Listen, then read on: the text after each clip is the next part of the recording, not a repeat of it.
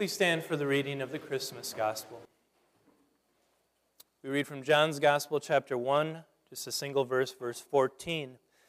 The Word became flesh and dwelled among us. We have seen His glory, the glory He has as the only begotten from the Father, full of grace and truth. This is the gospel of our Lord, we pray. Let the words of my mouth and the meditation of our hearts be pleasing in your sight, O Lord, our rock and our Redeemer. Amen. Please be seated. Dear fellow redeemed friends in Christ Jesus, who is the Word made flesh, ever since that first Christmas, for thousands of years now, people have been trying to capture the essence of Christmas. They've tried to capture it in pictures and paintings, in stories and movies, in traditions and family gatherings, and maybe the clearest example of trying to capture the essence of Christmas is the snow globe, right? The scene there, whether it's a city or a house, and the people and the snow falling when you shake it, capturing is an attempt to capture the essence of Christmas. But all of those attempts to capture Christmas are doomed to fail, aren't they? You can't capture Christmas in a picture of you and your family all wearing ugly sweaters. Corny Hallmark movies do not capture the essence of Christmas. And a child's toy that is filled with fake snow cannot capture the essence of Christmas. The essence of Christmas is that the Son of God took on human flesh and was born of Mary in a manger in Bethlehem. Once you look past the lights and the trees and the cookies and the traditions and the gatherings, even when you look beyond the angels and the shepherds and the stable and the manger, there's only one thing that stands the test of time, that captures the essence of Christmas. The Word became flesh and dwelled among us. Now, John's words are very simple here. In fact, even in the Greek, they're very simple. The Gospel of John is one of the first books that we study at college as we're learning Greek, because the Greek is very simple. But just because the words are simple doesn't mean its meaning is. In fact, these are some of the most profound words in the entire Bible. The Word became flesh. What does this mean?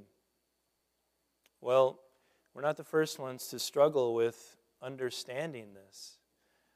The shepherds, all they could really do after they heard the angelic message and worship baby Jesus, all they could do was go and tell others what they had heard and seen. They couldn't expand on it. They couldn't interpret it. Mary, she pondered all of these things up in her heart until her heart almost had to burst. But it took angels, those mighty messengers of God, to actually explain what was happening here. Today, a Savior has been born to you. He is Christ the Lord. We're not going to be able to do more than scratch the surface of the meaning of these words. We could search the depths, plunge the depths of these words every single day of our entire lives, and we would never reach the bottom. So today we're just going to scratch the surface. The Word. Who or what is this? Well, John identifies in the very first verse of his gospel who this Word is. He said that the Word was God and the Word was with God in the beginning. The Word is the designer and the engineer of the entire universe, from the largest galaxies to the smallest atoms. The Word is the one who called light and darkness out of nothing, who separated the waters from the dry land, who made plants and animals and birds and fish, all out of nothing. The Word is what was breathed into that lump of flesh that then took on human life and became a living being, became known to us as Adam. The Word shared His image with Adam.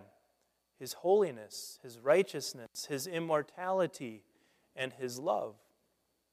The Word is no less than the creator of the world, the eternal Son of God, as we sang before, the Alpha and the Omega, who was and is and always will be. This is the Word who became flesh. No man-made religion has ever concocted or conceived of anything remotely close to this divine mystery. Sure, the Greeks and the Romans, they had their gods and goddesses who occasionally made appearances on earth, usually to chase women or start wars. But they weren't actually gods. They were just man-made mythological creatures. Sure, there's Mormonism, in which people are falsely taught that if you believe and if you strive hard enough, you too can become a god with a planet all of your own. But we know that's false. There is this worldly, secular belief that if we just had enough time and money and expertise, we could attain that thing that remains beyond our reach. We could attain immortality and become gods on our own. And we know from thousands of years of history that every attempt to attain immortality has failed. No one could have imagined this divine mystery, that the divine, the Word, would become flesh. Why? Why did He become flesh? Because that's what we are. Weak, sinful flesh. He became flesh because He became our brother to be our Savior. Now, I know that we try to suppress the fact and ignore the fact and avoid the fact that we're just flesh, that we came from dust, and that one day to dust we really will return. But sooner or later, that fact becomes pretty obvious, doesn't it? As we begin to break down, as we grow older, our joints begin to pop. We need to use a cane or other means of assistance to move around. As our brains slow down and our teeth fall out and our hair turns gray, we realize that we truly are just flesh. And that's why Jesus became flesh. He came to take on our human flesh, of course, without the sin that we inherited from Adam and Eve and from our parents. He was the perfect flesh, the perfect human being, the recreation of what Adam was always supposed to be before he fell into sin. Jesus also came to join us under the law, as Galatians says. He joined us under the law to redeem those under the law. For all the laws that we have broken, Jesus came to keep them perfectly. For the condemnation that the law says that we deserve, Jesus took that on Himself on the cross. He came as a truly good shepherd to lay down His life for the sheep. He joined us under the law to redeem us from the law, so that now we might be considered sons of God with all the rights of heirs, that heaven is our eternal inheritance. You know, mankind has always wanted to become God. And a lot of religions tell you that you can become like God. But only Christianity teaches this amazing truth, that God became a man. God took on human flesh. God walked into our shoes so that He could be our substitute and our Savior. John goes on to say that we have seen His glory.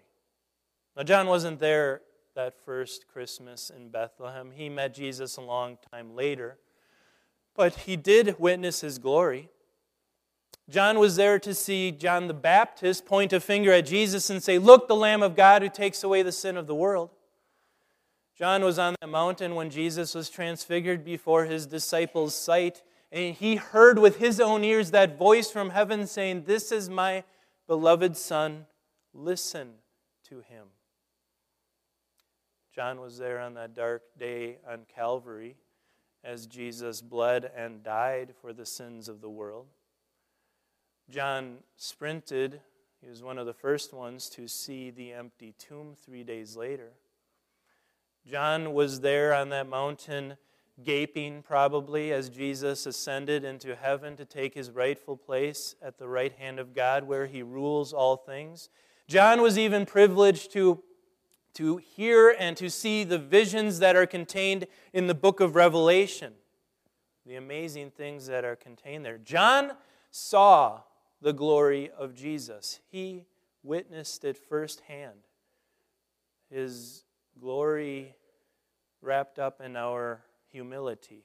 His divinity hidden underneath our humanity. John was there to witness it, and he wants us to witness it too, to see the glory in that little baby in the manger, that glory of the Word become flesh to save us from our sins. In Jesus, the Word became flesh to reverse the spiral of history. Ever since Adam fell into sin, everyone in the world has been spiraling down the drain towards hell, and Jesus came to reverse that. He came to restore the image that God had originally given to Adam, that righteousness, that holiness, that immortality that God always wanted us to have, and He's done it. He's restored the image. Through faith in Jesus, the image of God is restored in us. No, not that we can see. Not that we can sense. We don't sense holiness and righteousness and immortality, do we? But that's what God sees. When God looks at you, He doesn't see a sinner anymore. He doesn't see dust that will rot away. He sees Jesus. He sees His perfect and immortal Son when He sees you. He sees the image restored because Jesus took our place so that we might take His. He took our sin so that we might receive His glory.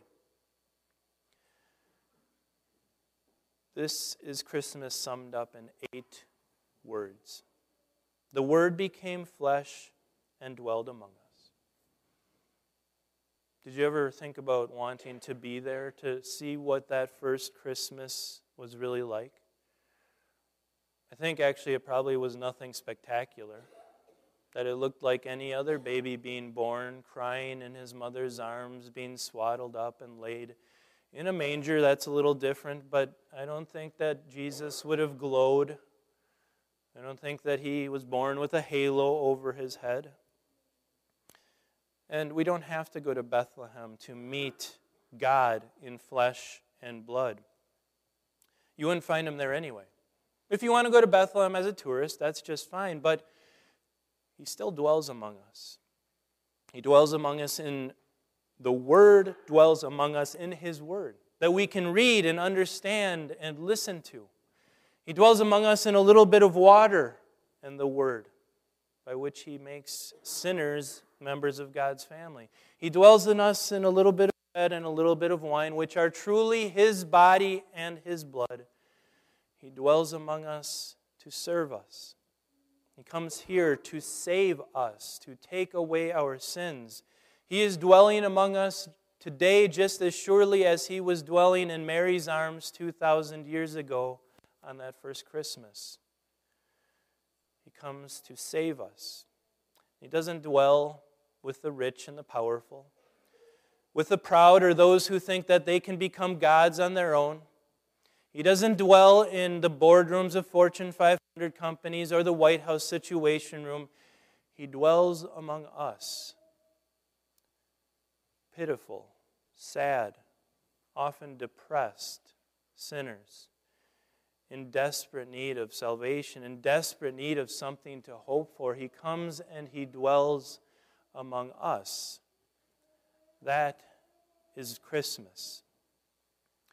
After all the gifts are opened and the wrapping paper is thrown away, after all the decorations are put back into the box for next year, after all the family has gone home, there's only one thing that remains: that the Son of God was born of the Virgin Mary in Bethlehem to save us. The Word became flesh. Whatever else you do today, hold on to that, because that is Christmas. Amen.